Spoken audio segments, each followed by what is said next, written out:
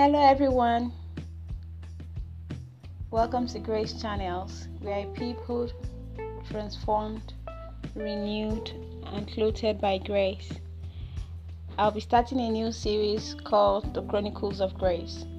The Chronicles of Grace are the grace events in the lives of different individuals. But I'll be starting with my segment, and I want to say it took me so much courage and push to start and to decide to share my life with you in this particular way. I'll be digging into my past from childhood to adulthood stage, not just because it's a burden in my heart to do so, but because it will help transform your life as well. Beyond the experiences you're going to be hearing and the stories, there are lessons at the end of each episode that will transform you regardless of your past. I just want you to understand that God is not done with you. Regardless of what you're going through now, He's not done with you yet.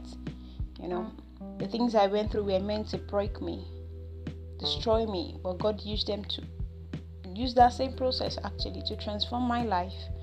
And that's why I can share with you today and be a voice of hope. So join me every weekend on Saturdays by 5 p.m. as I share my life with you.